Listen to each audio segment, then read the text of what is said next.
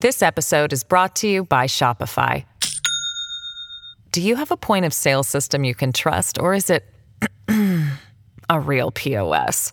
You need Shopify for retail. From accepting payments to managing inventory, Shopify POS has everything you need to sell in person.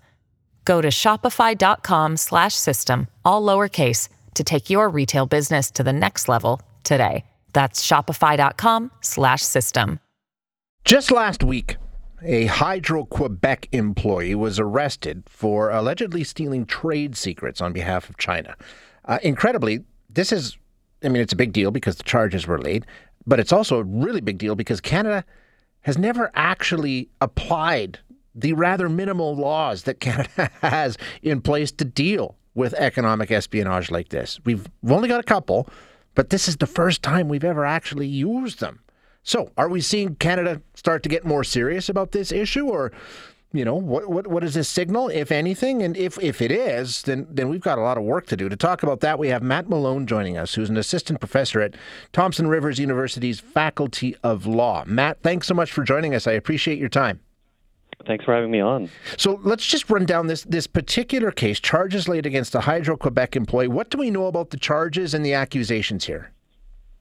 So we don't know that much. The individual is a 35-year-old person who lives in Candiac, Quebec, and who was an employee at Hydro-Quebec. Now, he's been charged with 4 counts. One is obtaining trade secrets on behalf of a foreign economic entity. The other one is obtaining trade secrets. It's a broad provision that we have. And then there are sort of 2 other provisions regarding the use of a computer in an unauthorized way and the breach of trust by a public officer. Now, in terms of the laws that Canada has on the books to deal with this, we've only got 2. Is that true?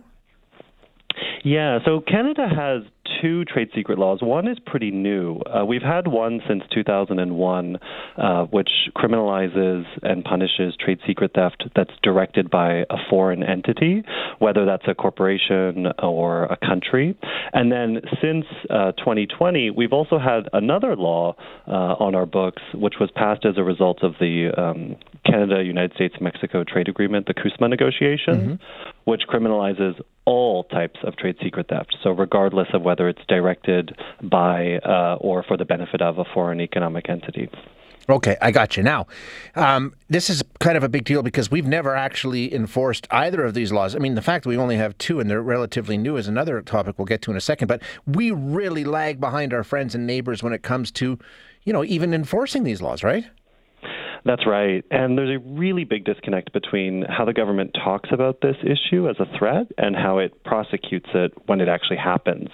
So in 2018, there was a very notable speech by the director of the Canadian Security and Intelligence Service, David Vigneault, who said that, this type of activity constituted the greatest threat to the national prosperity of the country.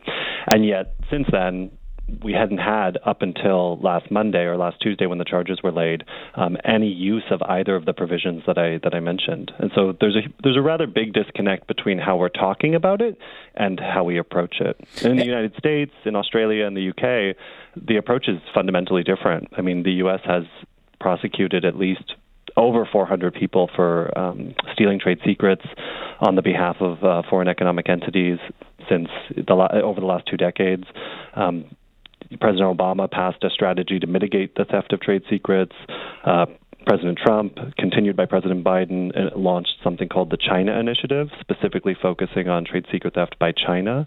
And there are sort of similar types of activities and efforts you see from the UK and Australia and other allies. And I mean, I think I know the answer to this question, but no one's under the assumption that those countries have a problem, whereas Canada doesn't. It's not because we're not prosecuting these crimes, not because they're not happening. It's just we haven't prosecuted them. I think no one's under that assumption. And I also think we have a little bit of a difficulty both in our reporting structures that exist and in our prosecuting structures. And I think the history that Canada has in recent years shown is one that is just not very good at handling this type of problem. We've had some really embarrassing screw-ups with our, intelligence communities and law enforcement communities. I mean, the Director General of the RCMP's top intelligence unit is currently on trial for having sold state secrets, the Cameron Ortiz case, which is still going to trial. There's huge evidentiary issues around that.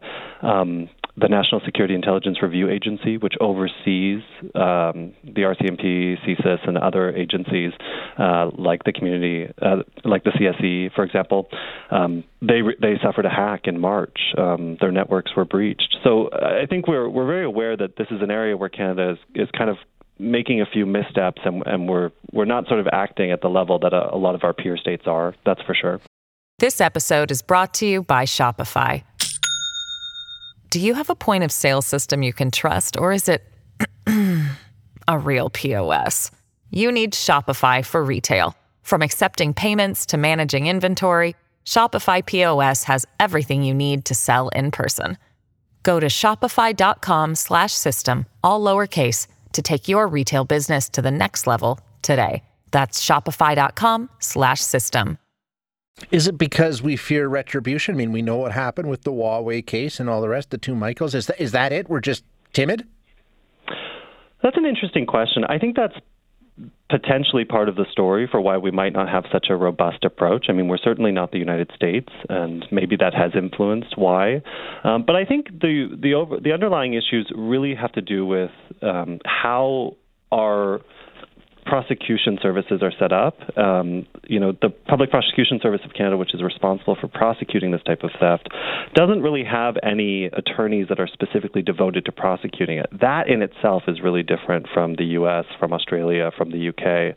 I mean, the U.S. has a unit within the Department of Justice that specifically tackles this type of issue. We don't have anything like that in the Public Prosecution Service of Canada, which prosecutes criminal offenses on behalf of the government. So that's the first issue. I think the second issue is that we don't really have enough tools in the hands of private actors. And that's something that I've been advocating for quite some time, is to provide better tools to private actors, to industry. And we do know that they're suffering trade secret theft. I mean, there's, Bombardier suffered a very significant alleged trade secret theft issue a couple of years ago when Mitsubishi Heavy Industries essentially took a lot of its certification team out. That case was prosecuted, that case was launched not in Canada but in the United States because we essentially did not have adequate laws for private actors. So one of the things that I've been really advocating for is to create a Canada Trade Secrets Act that would provide a vehicle for private actors to sort of launch their own lawsuits. And I could sort of list a few other cases. I mean, there's Groundhog, which was a crypto startup in Halifax, had a trade secret theft issue. Again, they didn't have a law in Nova Scotia or in Canada through which they could, go after the offending party. So they launched their lawsuit in New York City. Precision Weather in Winnipeg, which is a ag tech company, had a similar issue. They launched their lawsuit in Virginia. So the fact that we're forcing Canadian victims of trade secret theft to go overseas to defend themselves is a little unfortunate. Yeah, that's just bizarre. I mean, other countries, obviously, I mean, if they're filing these lawsuits in the United States, obviously they have laws in place where you can do that. I mean, is it once again Canada lagging behind what other countries have done? That's my view. So the Obama administration in 2014 passed a vast civil trade secrets law that let private parties start to do some of the enforcement work. And I think this is the sweet spot we need to get to. We need enforcement by the government. We need criminal enforcement when we have issues that are really involving, the People's Republic of China, and we've got a state-sanctioned trade secret theft issue going on.